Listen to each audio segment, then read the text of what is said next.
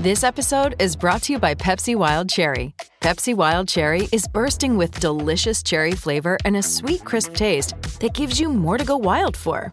Getting wild may look different these days, but whether it's opting for a solo Friday binge watch or a big night out, everyone can indulge in their wild side with Pepsi Wild Cherry. Also available in Zero Sugar. So grab a Pepsi Wild Cherry and get wild.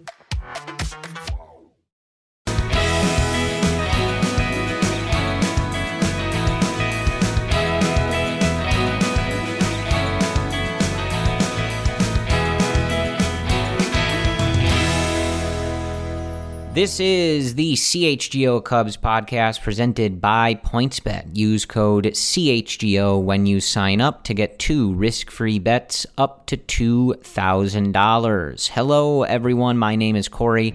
I am joined, as always, by Brendan. We are coming to you late in the evening on Tuesday, July 26th, and we have just a short 2-game series with Pittsburgh to look back at. Brendan, I don't love these 2-game series. I got to be honest with you. It's especially weird that it's with the Pirates, Neither do I. right? Yeah. Like when it was the Orioles, I kind of get that. I don't love, for as much, especially in this series, and we'll talk about it, even though they keep winning, for as much, emotional turmoil as this team can cause us at times, I do kind of like having them play every day, oddly enough, which says probably a lot about me.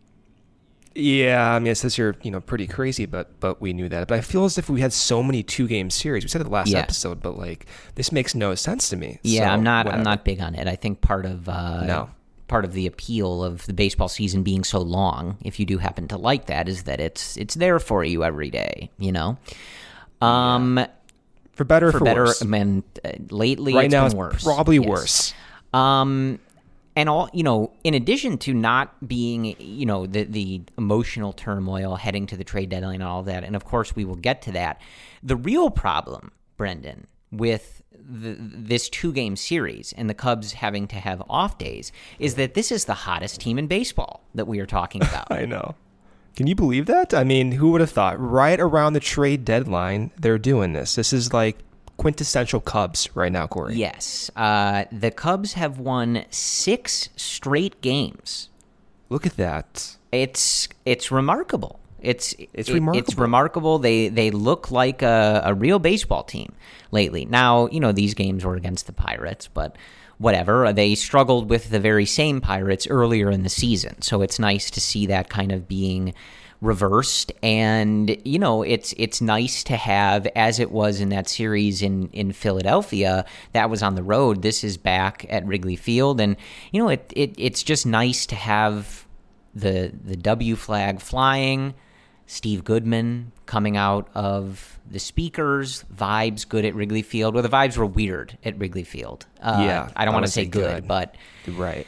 Yeah, it's just an interesting point that we're at. Time to bring down the house. Time to get yes, sad. We might as well get Let's into just it. do it. I Just think get it's the into natural it. place to start. We will talk about some of the good things that we saw in this series, just like we did with the series with the Phillies. We will talk about kind of what has gone into specifically this win streak that the Cubs are on, and some of the stuff that is important post-trade deadline and in the years to come here. But there really is no other place to start than with what we saw at Wrigley Field, especially on Tuesday, and especially lots of tears as it relates to Wilson Contreras and Ian Happ. I will say this, Brendan. We all know where this is heading. We all read the quotes from Wilson Contreras where he talks about, you saw what happened here last year at the trade deadline, and eventually you have to know that it might come for you. That's something that Wilson said. I think we've all seen this writing on the wall, no matter how much any of us, and it's been different degrees, I think, for a lot of people, but, whether you've been very loudly banging the drum to extend Wilson Contreras, okay with trading, and wherever you fall, you kind of knew that this was coming, right? Yeah. The reports that they have not really even discussed an extension, the reports of them being connected to different teams and things like that, the writing has been on the wall for some time now.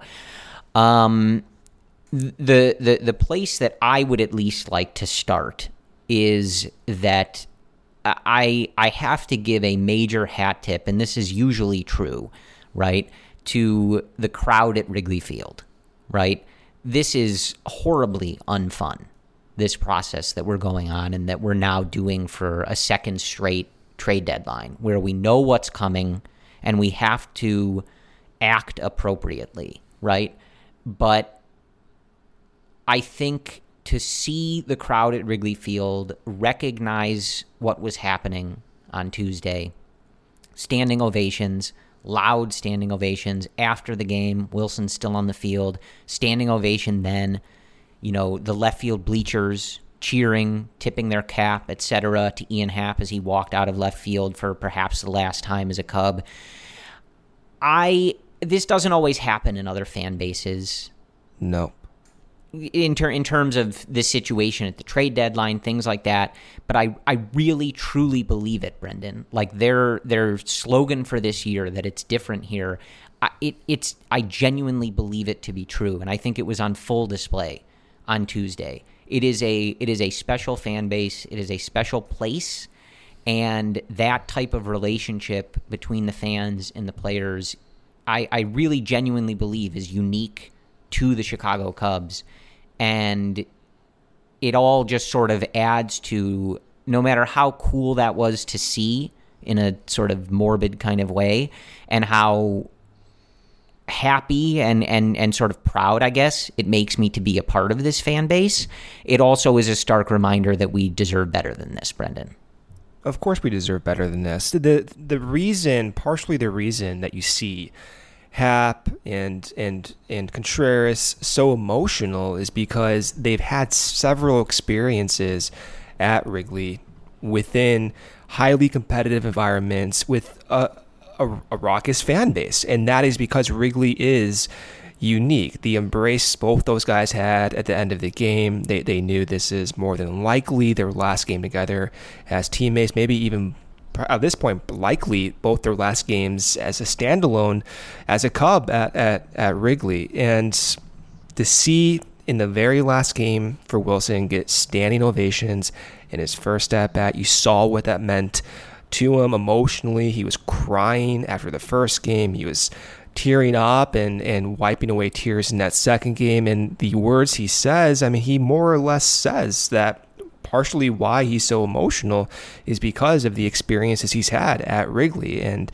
Ian Happ also further went on to say that he does not want his time to end as a Cub, and has always talked about how it actually is different at Wrigley, and the experience he has is unique compared to other ballparks. And, from my perspective, I've been to several other stadiums. Of course, I'm entirely biased here, but you can tangibly notice a difference when you go to Wrigley versus when you go to a different ballpark when the team is not good. And it's obvious. It's also likely one of the factors that contributes to the Cubs' ability to get certain players. Of course, the money and the infrastructure to promote development is going to come first and foremost, but to be able for these guys to play in front of a stadium and fans so often that's packed is significant, and Marcus Stroman talked about that when he was signed as a Cub. He was looking forward to having that energy when he goes out there, and he says that's unique. So it does make a difference. I was very proud to see the crowd in his last game do that in his very first at bat. I was hoping that would happen. There was never a doubt that would happen, given the experiences we've had over 2 decades now, watching the crowd react to these guys. Yeah, I think that, we look back at the trade deadline last year, and I think for the most part, I think on all of them, I would be of the belief that Jed was successful in those deals. And really, other than Anthony, none of those guys are performing particularly well or have been dealing with injuries, et cetera, et cetera. And so I might feel the same, at this deadline. And I think, as is always the case, we could sit here and talk that, the organization is worth what it's worth. They charge the prices they charge. They should be able to just dish out contracts to homegrown players that love playing here. And if it doesn't work out, eat the money. You have the money, right? That's not how they're operating. So as is always the case, that's not how any team operates. It doesn't make sense to sit here and do that. If it were up to Brendan and I, the organization would always spend to the level of money that they're worth and that they make and that they charge. And the payroll would be $500 million and it would be amazing, right? It's not how it works. So that's just not how it works. So I think, I understand the position that they're in, the path that they've taken, the decisions that they've made, and what they need to do to kind of continue that and see that through, whether we all are happy about it or not. The thing that I think about a lot, though, and it really comes into, I think, better clarity on a day like Tuesday, is that sometimes, though, Brendan, it's not all about that. And it's not all about making the right decisions. For Jed, it is. For business people, it is, right? But for the fans, it's not. And I think that's something that is also ingrained in being a Cubs fan and really a sports fan at large, right? That sometimes we're at the second straight trade deadline where the Cubs are having these, big displays of farewells from the fan base to the players and vice versa. So at some point, Brendan, right, there's more to all of this than the plan and being fiscally correct and making the right, baseball decision based on dollars per wins above replacement and things like that. There's more to it for a lot of people. The connection to the players matters. It just does. And I guess what I'm saying is that I think deep down, given the budget restrictions that they shouldn't have, given the plan that Jed Hoyer has enacted in terms of building up the system and strengthening this pipeline, et cetera, building for the next great Cubs team, I think the logic to make these moves is sound and is going to look sound in the future. But there's also like that irrational part of me. You know what I'm saying? That I do. This is very hard. This isn't why we watch sports, man. We don't watch sports Wilson Contreras has been in this organization for over a decade. Yeah, over a decade. I get it. Since he was a teenager. I went down to go watch Wilson in the AFL just to go see Wilson before he was his household name. So I understand it. Like partially why I enjoyed that last era so much, and as I've said many times on this podcast, is because you get to watch their development as they're drafted, as they're making their debuts, as they're playing in the AFL or with the big league squad in spring training. That's unique, and you see just how far they come. Seeing Javi Baez, for example, go from very low lows to developing, and as a fan being in Arizona, kind of seeing that process up close was really rewarding, Corey. And that's why baseball is unique that other sports don't have to offer. You do have this multi-year development where you get to know some of these players and their personalities. And I know Rich Bysterfeld, who I've gotten to know, who takes such great pictures in Arizona.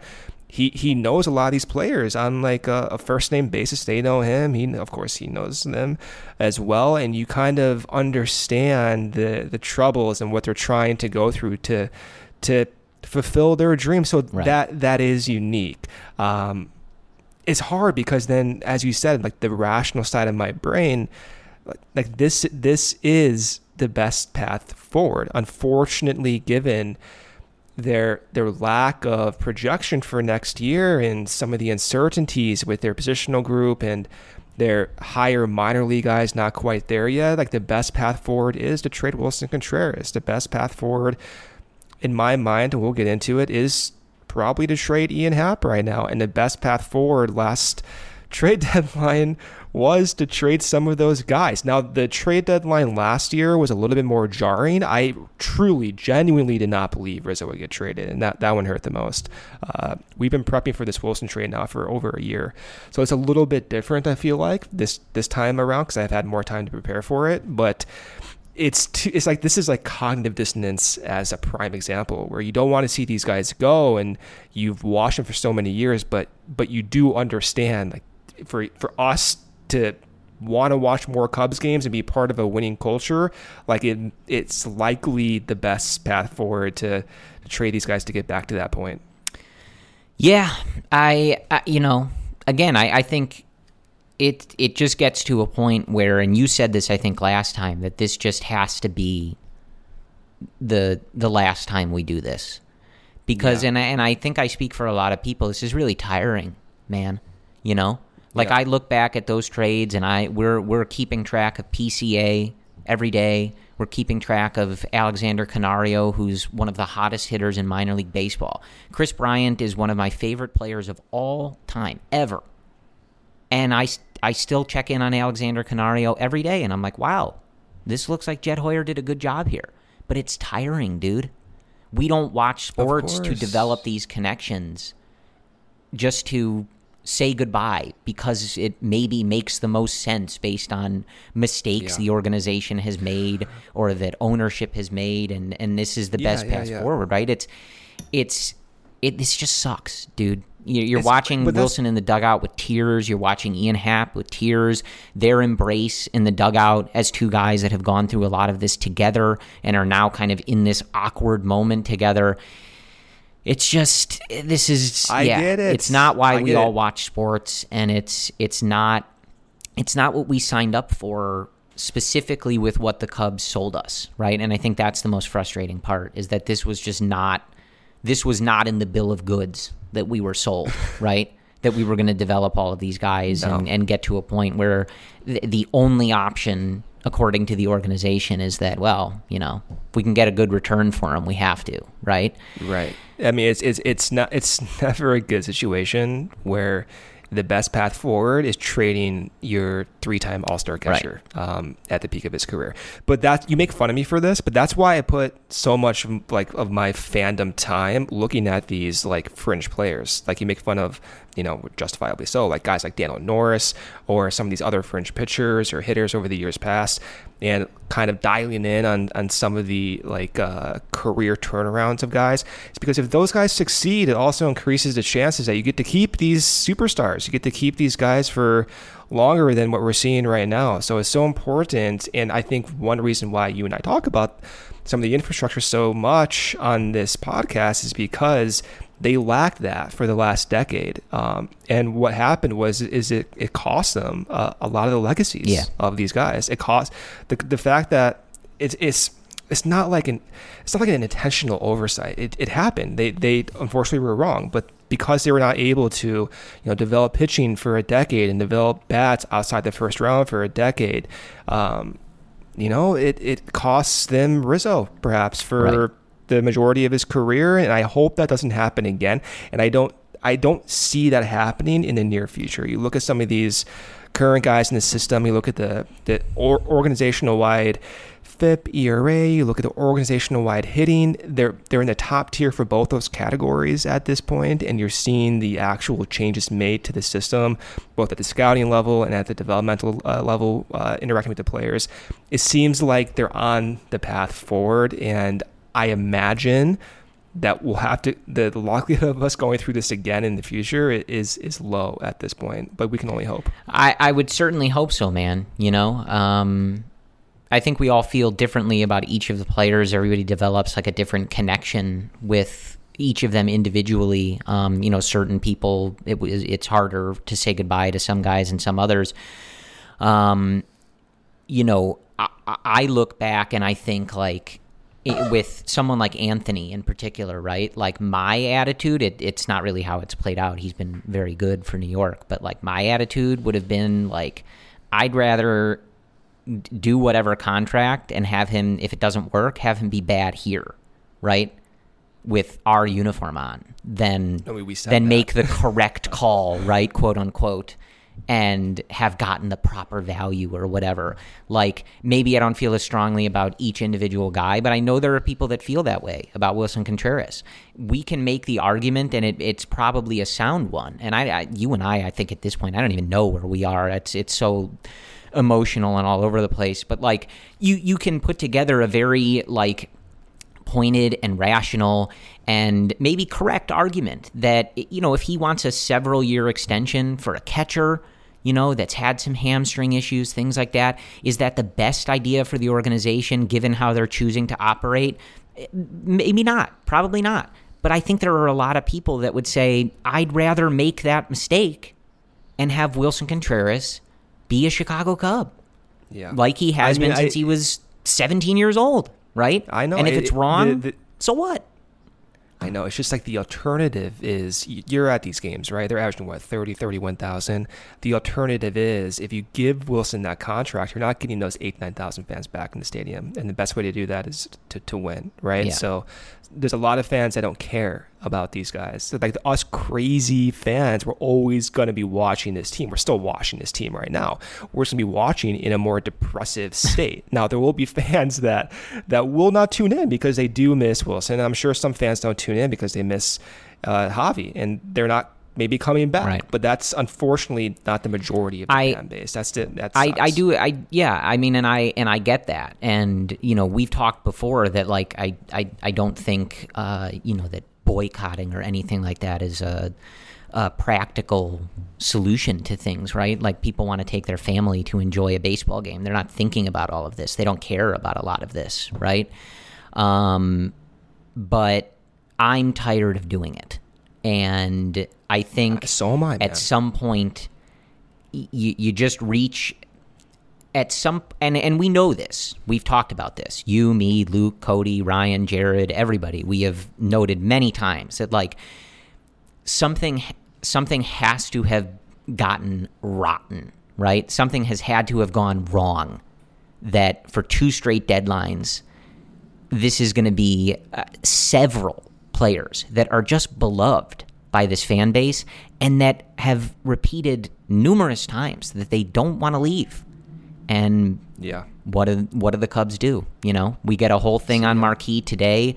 It was like, and I don't know how to feel about this. I think Luke and Cody talked about this on the post game on Tuesday. Like, I don't know how I feel about it. I don't know what else they're supposed to do, but there is something super weird about Marquee being, you know, it's basically like doom porn today on Tuesday. Right? They're showing everything. They're leaning into it. I mean, how do we all feel about that? You know, y'all, not the people involved in the broadcast, right? But the people who own the channel and produce the channel. Right. This is y'all's doing, right? What are you showing me crying him, you know, Wilson crying in the dugout for? Talk to your boss. You know, why this isn't good content. You know? I get it. Well, the majority of the content has been like that for 14 months now, and even dating back before Marquee. We were talking about Kris Bryant and trade talks since 2018, dude. Forever. I mean, over half or around half of his career as a Cub has been speculative if he will remain a Cub. That wasn't fun for 3 years, right? Like, he was being asked about that, and we were hearing reports about him turning down contract negotiations, all that stuff for years. That's not fun. So the Cubs, here's one other aspect of this. They have not done a good job with some of their PR for years. And the players have done a phenomenal job. You look at what Wilson said in this week, you look at what Happ has said throughout his tenure as a Cub, and Kris Bryant and Javi Baez, they've done a really good job handling the situation. Now, there was drama with Rizzo, and I understand that. And, you know, Rizzo's personality is going to permit some of those high emotional responses, but the overwhelming majority response of these players have been so good, and the Cubs don't deserve responses from players like that. They just don't at this point. Yeah, no, I think I get all that. So I want to finish on Wilson before we thank our sponsors in a second here for our first break. And then I do want to talk a little bit more about the Happ situation, because I don't think we touched on that as much. The Wilson situation we've been talking about since the offseason. We knew this was coming. You go back to like when I was in the studio with the guys, and me and Cody and Ryan got pranked by Luke when they put up that fake April Not Fool's thing. You handled that perfectly. I tried. I'm a skeptic, so it was helpful. I know.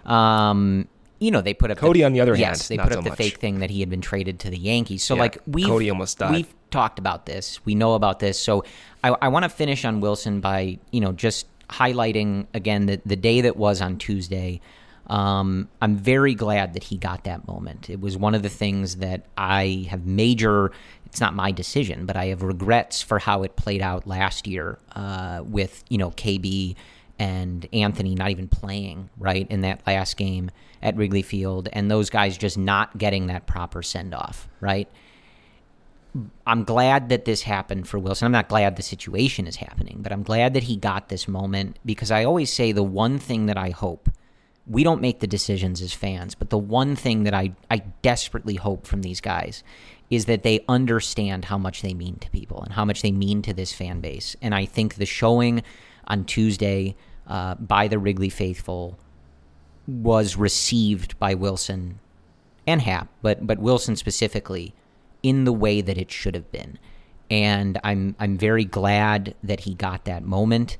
And he deserves it to a very extreme level, right? This guy, as I've said, has been in this organization since he was a teenager, over a decade as a Chicago Cub, working his way up from every single level of this organization, doing everything he possibly could to be a successful Chicago Cub, right? And he ended up doing just that, right? He's a multi-time All-Star. He's accrued so many accolades. He is a World Series champion, not as a member of that roster, as a key contributor in the regular season and going through that postseason, right? And as a rookie. Yes. And so I'm very glad that he got this moment. I hope that he feels the way that it looks like he does. And he right? does. I know he does. About the fan base. And I think that he does. So I will end the sort of Wilson segment of this, and then we'll thank our sponsors here with a quote that he gave after the game. I love how the fans embrace myself. That makes me feel good. It makes me feel that if I have to walk away from this team, I can walk away with my head up high, because I know I did everything I could to make this team better from day one. And from our perspective, Wilson, that's the only thing we ever felt. And I desperately hope that he really does feel that, and I think that he does. Okay, break here from our sponsors. The best way to support CHGO is to download the PointsBet app and use code CHGO when you sign up. If you do that right now, you'll get 2 risk-free bets up to $2,000.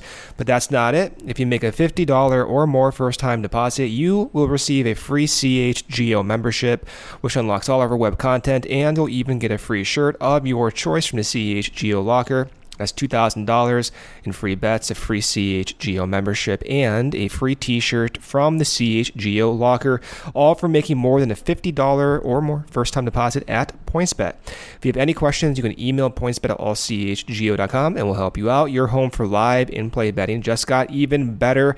See an edge in the game you're watching. Is your favorite team primed for a comeback? Don't just watch the game. Bet along with it live. More live betting, more live markets, and faster live cash-outs. Follow along with your bets the moment they hit and stay in the live action all game long. Download the PointsBet app right now and use promo code CHGO. So what are you waiting for? It's time to elevate your live betting game. Once the game starts, don't just bet, live your bet live with PointsBet. If you or somebody you know has a gambling problem and wants to help, call 1-800-GAMBLER for crisis counseling and referral services.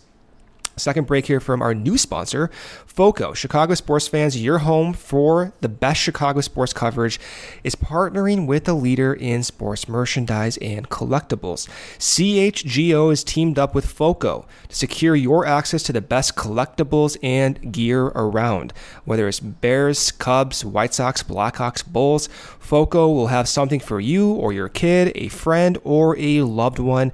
Looking to get some new gear, collectibles, or accessories, FOCO has officially licensed gear for men, women, and kids with everything from bobbleheads to swimsuits to Crocs. FOCO has got you covered with the best Chicago merchandise for your favorite team. Head on over to FOCO.com. For all non-presale items, use the promo code CHGO for 10% off. All right, Brendan. So I want to talk about Ian Happ a little bit because we knew this was possible, and we've documented the incredible work that Ian has done to make adjustments and have, one of the best seasons of his career so far. But we have kind of rapidly ended up in a place where, like, far be it from me to speak like I know, but like he's getting traded, Brendan. Like that's very seriously how it seems. And like we kind of went from like maybe we'll see. It depends what they're thinking or what they're doing to, reading reports on Tuesday that there's a lot of calls for Ian Happ and they're almost assuredly going to trade him. Yeah, this one's a little weird for me because I love Ian, the player. I respect the adjustments he's made. I just don't know if you can trust that he'll be a 600 plate appearance guy that's above league average next season, given some of his career trajectories and given some of the numbers that you see this year. So it almost, in my mind, like you think about selling high, right? You always want to sell high if you do have to make trades. It almost seems like this is like the prime example of selling high on someone. Now, there is the caveat, you have to fill this void for 2023. Sure. If you want to compete in 2023, if you're going to trade Ian Happ away and you're not going to fill that, then of course I want to keep Ian Happ for next season.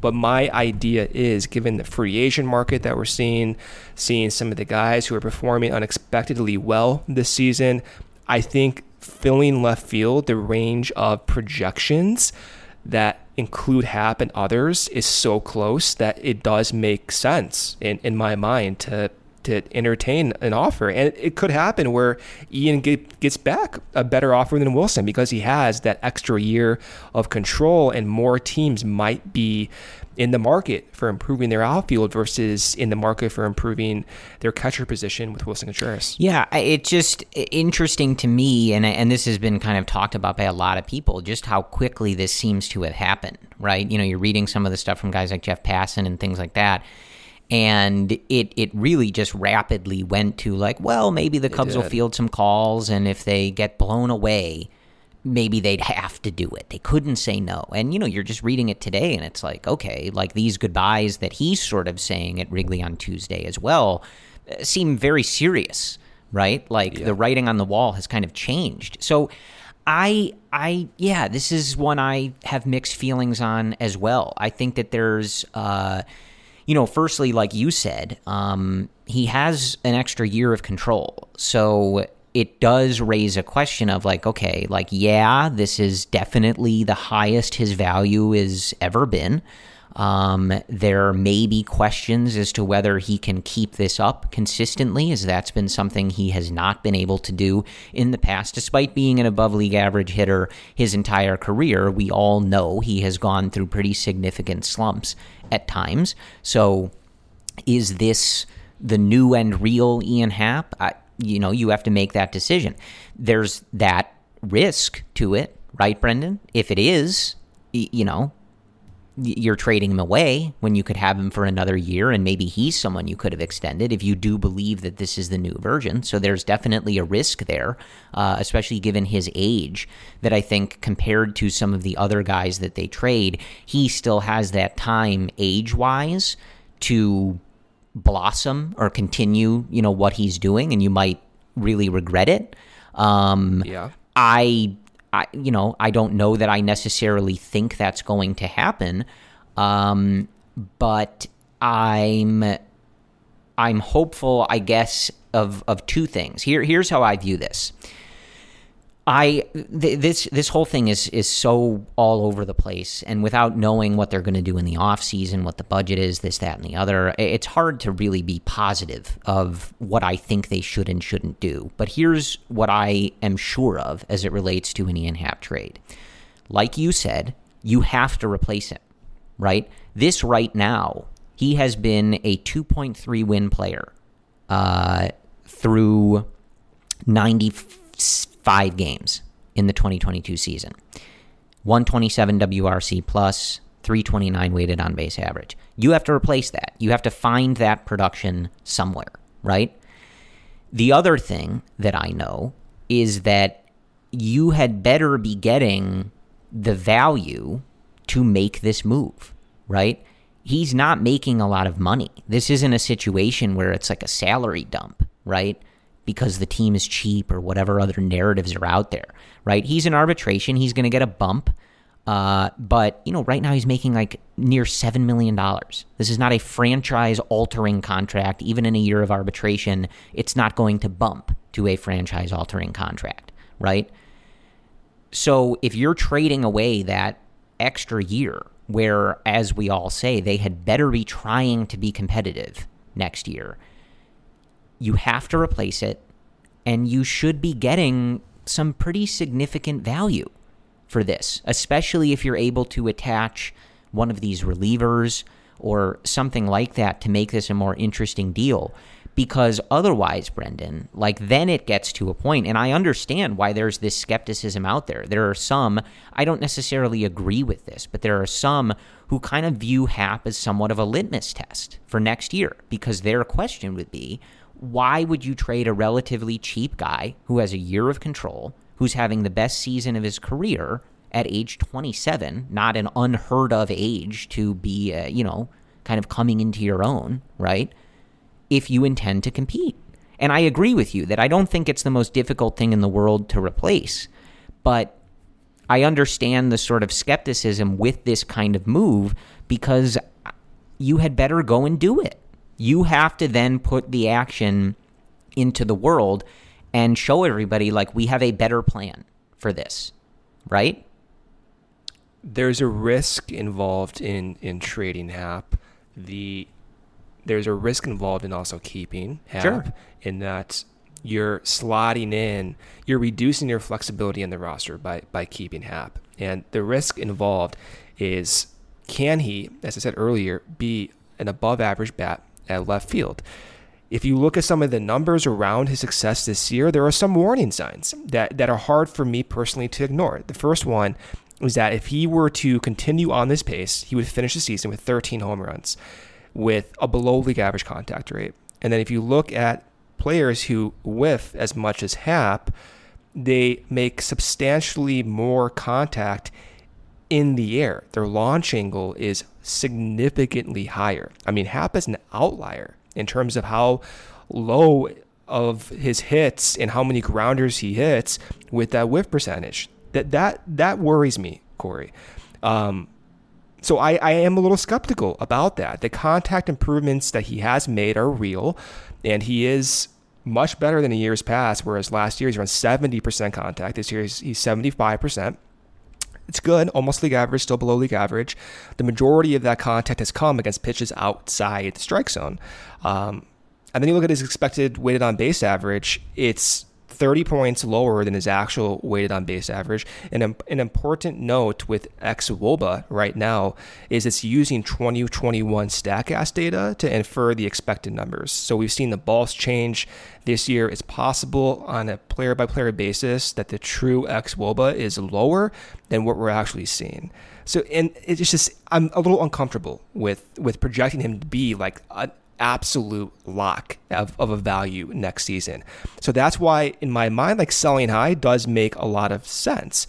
But you look at the free agent list for next season, and the options you can see maybe the Cubs going after to replace him is like Andrew Benintendi, or going out and platooning someone like with Jock Peterson again, or giving them more of a significant role if they do end up signing him. So there's guys out there, but at the end of this discussion, you still have to come away feeling like the Cubs are going to absolutely compete next year. And I understand the alternative where, although Happ does have that risk and some of the expected numbers, some of the underlying peripherals suggest this may not be real, I understand wanting to take that risk and going forward by not trading him. But if I have to pick a lane at this point, Corey, I got to say, like, I'm very curious what he could get.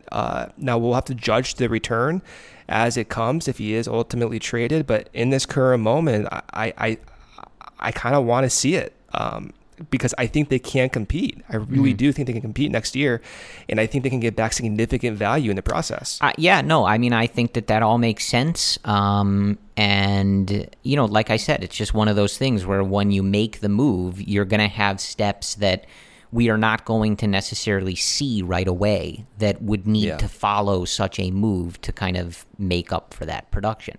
It's possible they get back immediate value as well, though, right? Perhaps, where you can actually see it. Well, we'll see what happens. Or they get 18-year-olds. We don't know. Well, if that happens. Depends what Jed Hoyer is looking for. But I do think, you read, like I said, you read some of the stuff from these writers. Jeff Passan, one of the quotes from him today, two things have become clear in the past week as trade talks picked up. Almost everyone wants Ian Happ, and the Cubs are likely to trade him, according to sources. So that's a significant statement. Yes, almost everyone wants Ian Happ. The hope would be, right, that you are getting an offer that you feel is not something that you can logically pass up for a guy who is at what, at this point, is his peak value. And to determine if that was the right line of thinking and how everything plays out, they have to make the move first, and then we have to be able to kind of judge what the return is. There's all sorts of... Let me ask you a question. Yes. Though. Like, how is your confidence? Let's just exclude the trade discussion at this point. What is your confidence in Ian Happ being a 600 plate appearance lock above league average for 2023? Well, he's right. Never been a below league average hitter. Yeah, but it's been in jolted sample sizes. It's never been in an elongated sample size, right? Maybe I'm not sure about that. I'm definitely unsure as to whether what we have seen from him this year is actually his long and true form that he's able to maintain consistently. I would be lying if I said I truly 100% believed in that, right? I don't. Yeah. But at the same time, I do share some of the skepticism where my line of thinking is if you're getting a great offer or you're packaging him with David Robertson or Michael Givens or something like that, get some significant stuff. Cool. That sounds great, right? Given where the team is at and what they're doing. But I do have the skepticism where I'm like, look, like this guy has been productive to varying degrees throughout his career, but he's always been productive. And it just seems easier to me to be competitive in 2023, spending big money elsewhere, right? And just taking that production for what'll probably end up being around what, like $9 or $10 million after arbitration? In arbitration, right? Yeah, about that. It just seems easier. It. So it's hard for me not to be overcome with this sort of like doom and gloom skepticism of, well, they're trading production away. Do I believe they're going to get it back? Right? I don't know. I don't think it's difficult to do, right? It's not a ton of money. There's a lot of players out there, but the path just seems simpler, I guess. Yeah. It seems simpler. Not impossible, but simpler. If you want to reduce it down to that scenario, it's a 1-year deal, $10 million, Ian Happ, versus playing the free agent game and getting back a few prospects, maybe some of which are higher in their development in AA, AAA. I can very easily see that latter scenario, right? Playing the free agent market and getting this package back. I very easily see that being the right decision. It's just there's going to be time where we don't get to see that and know what that is. And so I think it's just sort of like I don't know how much I trust them, right now.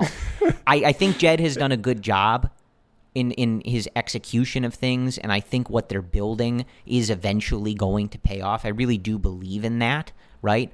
Mm-hmm. But as far as the levels of the organization above him, I don't trust them, and I think rightfully so. I understand it. Another way of looking at this too, and I don't like these scenarios, but it is a reality. You trade Ian Happ, you're likely going to give Brennen Davis a shot next year. Now, I'm not saying he's going to be a significant guy next year because he is coming back from an injury. He still has to go through that process, but he's nevertheless going to play baseball for the Cubs next season, Brennen Davis in center field. Now you have one outfield slot left open in left field. We've seen other guys get opportunities in the outfield. They include Ortega, Frazier, Crook, Velasquez, and Morel. Those are 5 guys, Corey. So by trading Happ away right now, another aspect of this conversation is, well, you get more of a sample to see Crook, Frazier, and Velasquez, and that will inform your decision what to do in this offseason. So it does add another layer to the discussion, which for me, when you talk about 5 potential guys in left field and platoon options, and you merge together the free agent possibilities and the money involved, I just kind of fall in that group where I want to run that risk. I want to run the risk of maybe not having as high of a security in left field, but I think we can get back a higher ceiling even, and I think we can match that value. It just might be a little bit more difficult. Yeah, no, I totally think that's fair. I'm definitely not in the camp of viewing Ian as some the season next year hinges on it or something like that. I don't see that, right? Yeah. But I just think the moment is weird. So it's just kind of hard to, I don't know, trust exactly everything. It's. I mean, if you were to tell me going into the season that we'd be having a discussion about Ian Happ and everyone being involved and wanting him, I would be shocked. I really was so low on Happ going into this year because he's had these massive valleys and he's had these big holes in his game with the whiffs and the inconsistent power and the defense problems, and so he's improved quite significantly. So he deserves so much of the credit, but there's still some stuff there that I'm ugh. I don't know. Yeah. I wish I was more confident. Absolutely. So, all right, that's, I figured we were going to spend a lot of time on those two, and we certainly did, but, it was an emotional day on Tuesday at Wrigley Field, and, these figure to be pretty significant decisions that the organization makes, so I think it's always good for you and I and Cody, Luke, and Ryan to, properly prepare for the moment. That's what we're here for, right? To analyze it from a statistical perspective, an analytical perspective, but also, just being fans of this team, which we all are. Ryan, of course, is a very, credentialed and proud media member, so he is not in that fan category, but, I think he understands the sentiments. So we covered it from all angles is the point. So let's look at these 2 games with the Pirates, because I do want to talk about some of the stuff that happened. 2 nice wins, Brendan. Close games, but still nice wins. 3-2 on Monday. That was behind another really nice start, man. We talked about Adrian Sampson, and we've gone a little more in depth in him, so we don't have to do it today because I do want to talk about Nico and Keegan Thompson for sure.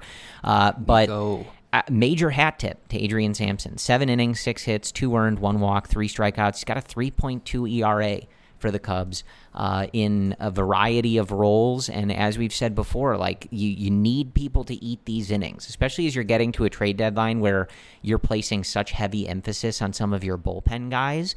The easiest way for David Ross and Tommy Hotovy to use guys like David Robertson and Michael Givens and Chris Martin and whoever they're looking at maybe trading is by having guys be able to eat these innings as starters and allow them to use those relievers as they'd like to, right? Rather than every night having to figure out, okay, how are we cleaning up 6 innings because we don't have starting pitching? So it's been very important that Sampson's been able to do this, and a 3.2 ERA with a 1.17 whip in 39 innings is not nothing.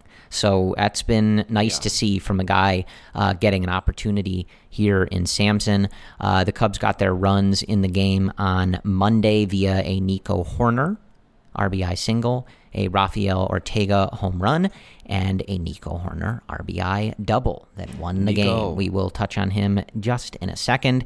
just want to go Tuesday. It was a 4-2 win behind a really great start from Keegan Thompson. He does give up a home run to O'Neal Cruz, but they are unearned runs after an error. So 2 runs, but none of them earned. 4 hits, 7 innings. That is a big deal for Keegan to get through 7 innings. 7 strikeouts, no walks. His ERA, once again, Brendan, nobody told me. I wasn't even paying attention. It is 3.16.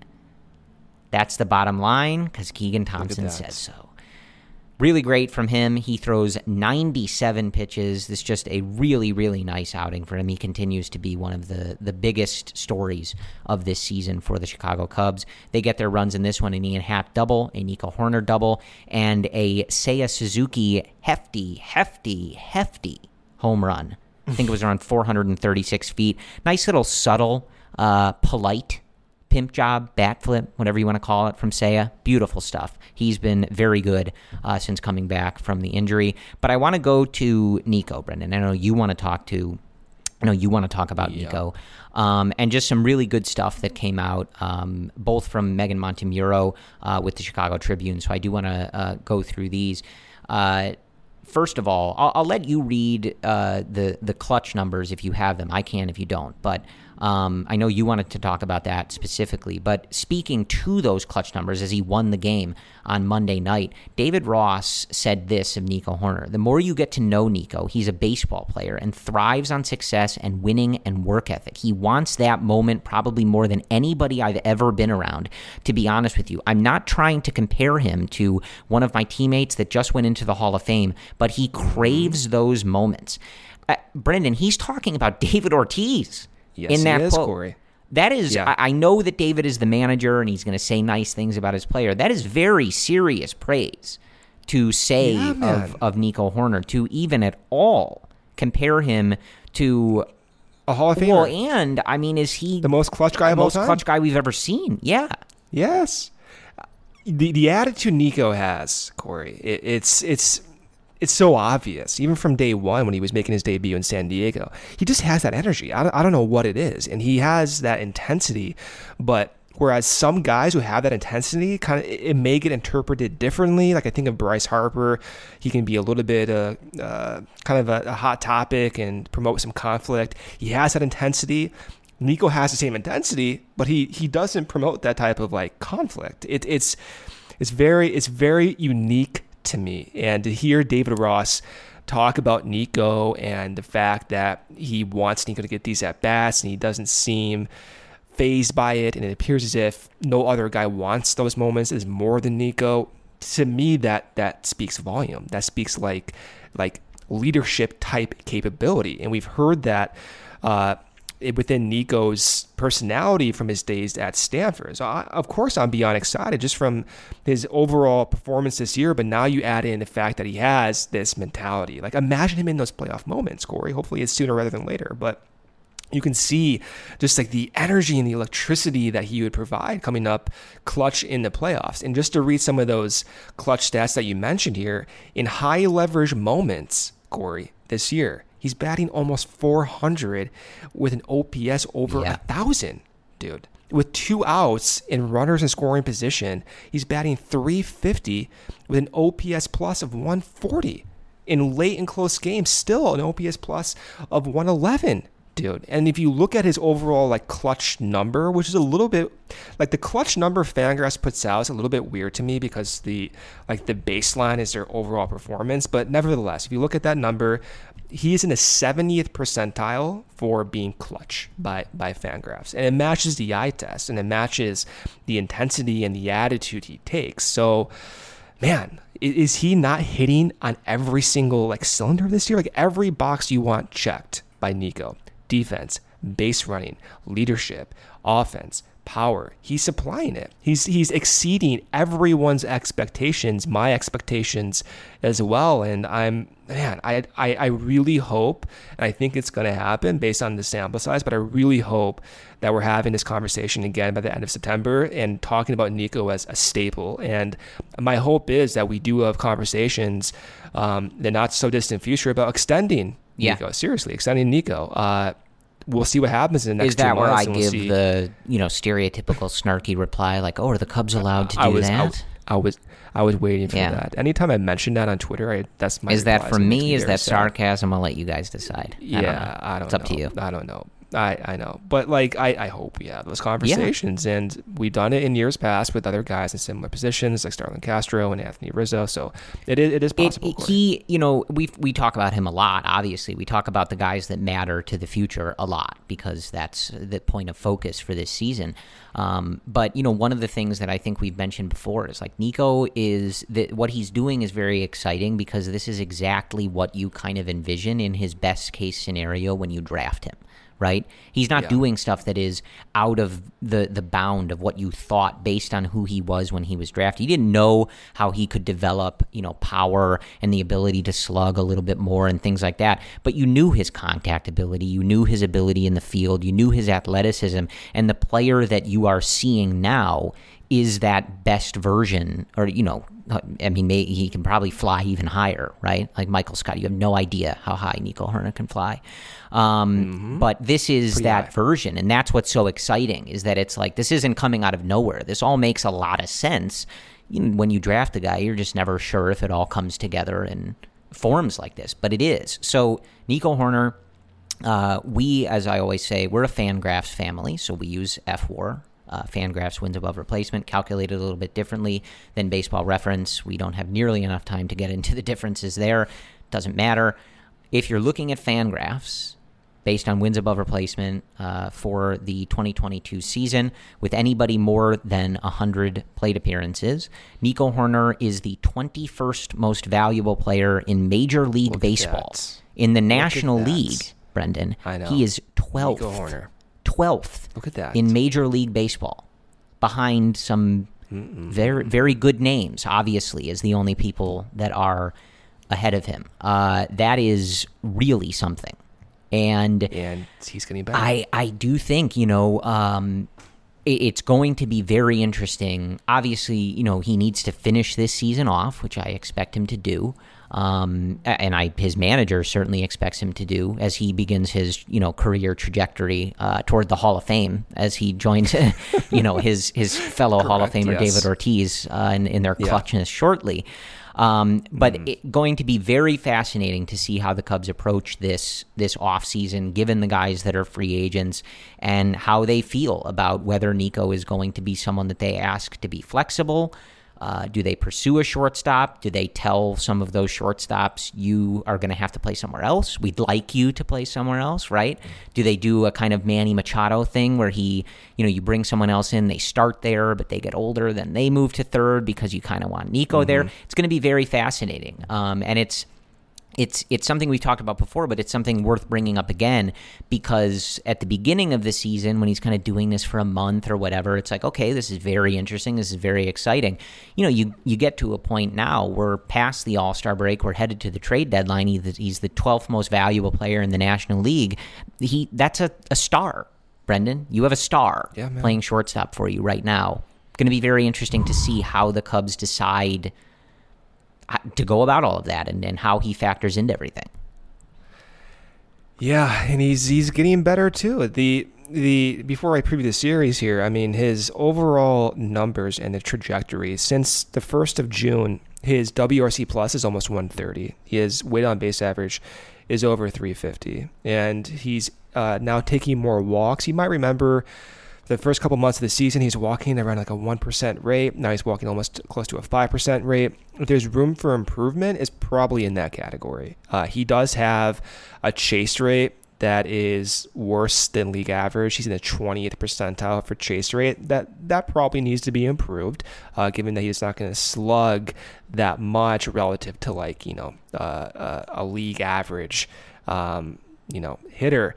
So that will need to be improved, no doubt about that. But he's able to make so much contact and able to make so much hard contact when he does make that contact, that his expected batting average is in the 95th percentile. Yeah. And his defense is like the best in Major League Baseball at shortstop at this point. So really good to see. Still room for improvement, but at this point, the sample size is so large that this is not a fluke. Yeah. This is Nico Hoerner. He has made changes to his mechanics as well that I'm hoping we're going to get more detail about in the next few weeks here. But this is legit, Corey. So far, this has been legit. Yeah, and you certainly are, but I think we're all on board with you. We're going to get carried away here. Like, we're very excited about this. We're just going to let it. We're going to ride these vibes and just get very excited about Nico Hoerner. You think John Lester was brought up too much? Look out. Well, hold on now.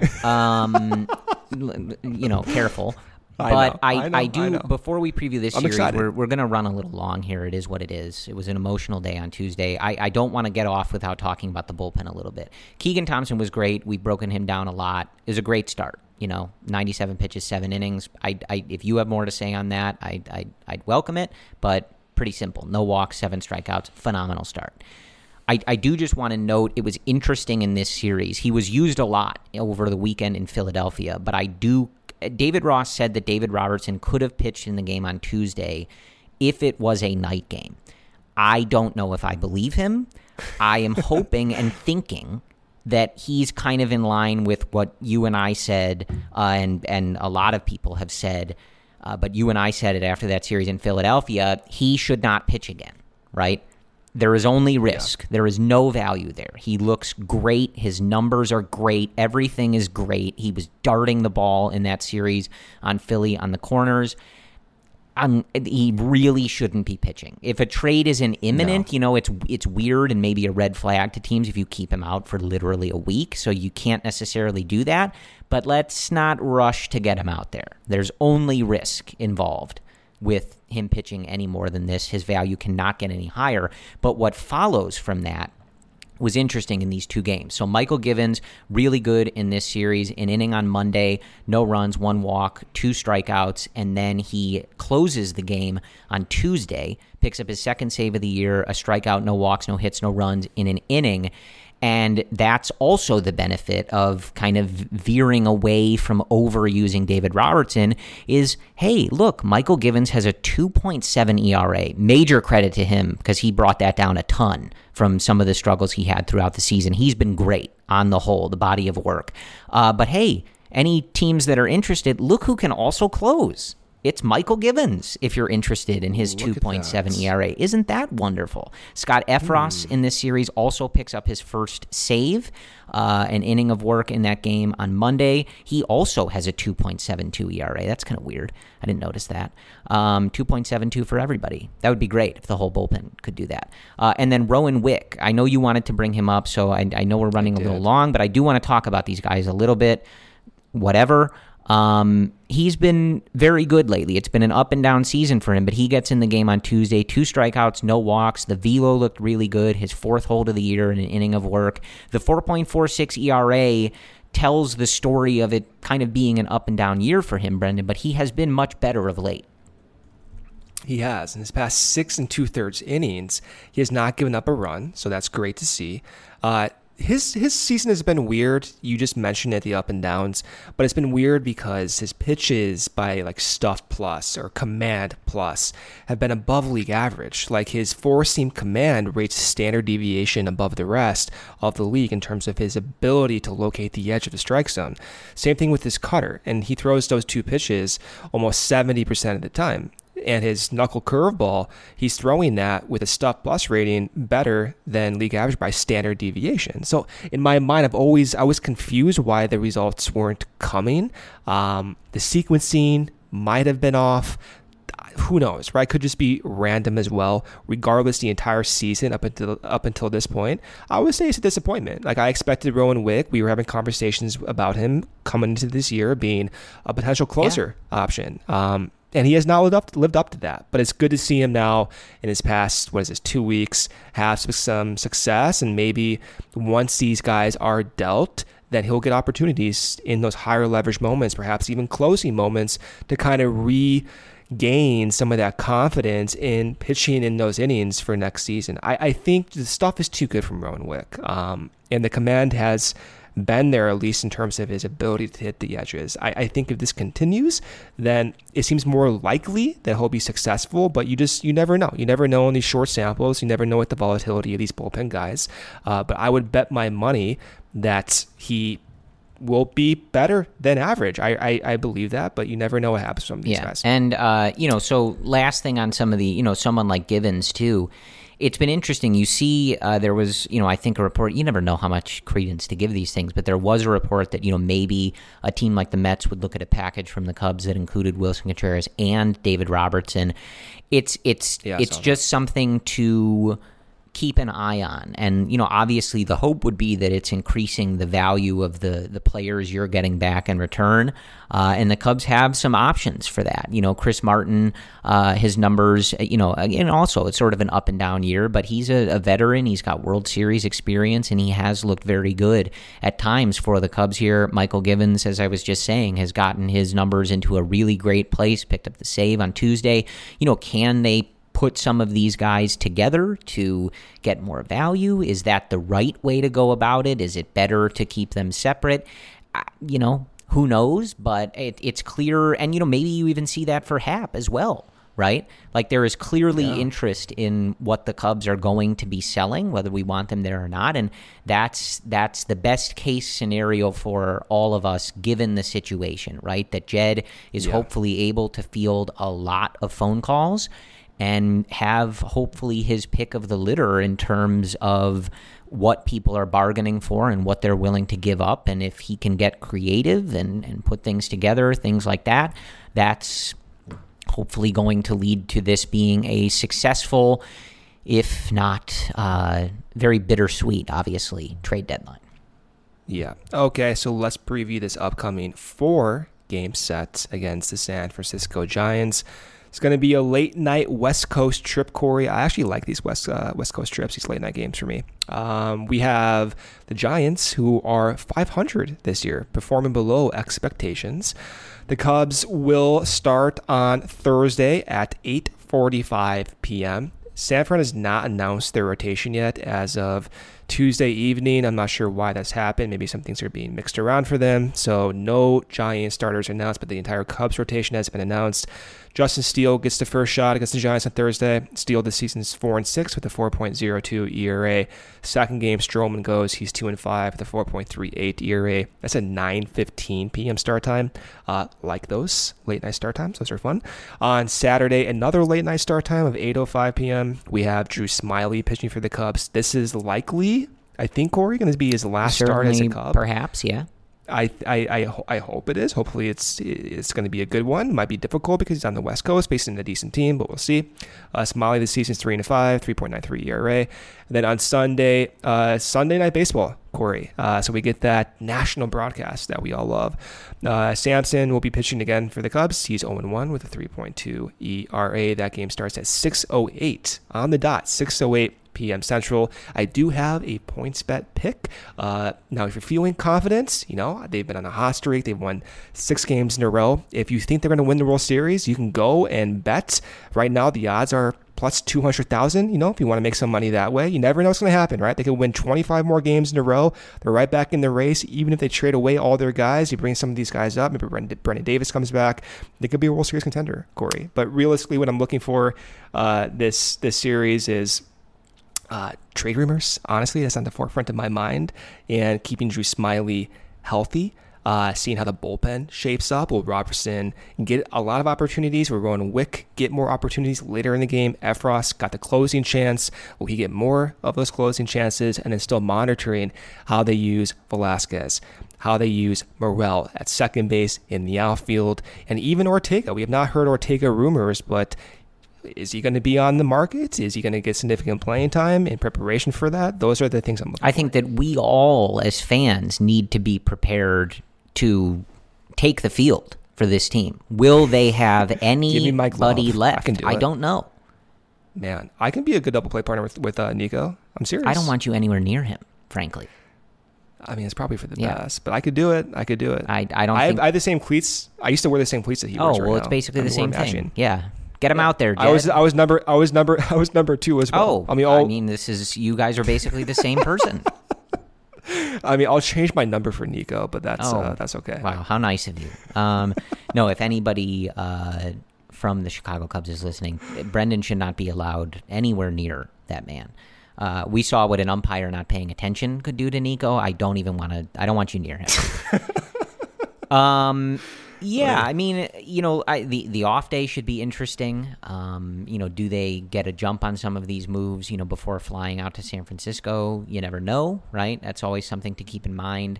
And then, just keeping an eye on this stuff. I think who exactly it ends up being, I think there's some, probably some given guys, sort of pun intended, right, that are very likely to be dealt. Givens being one of them, Robertson, Wilson, I suppose, right? Chris Martin, probably, maybe Drew Smyly.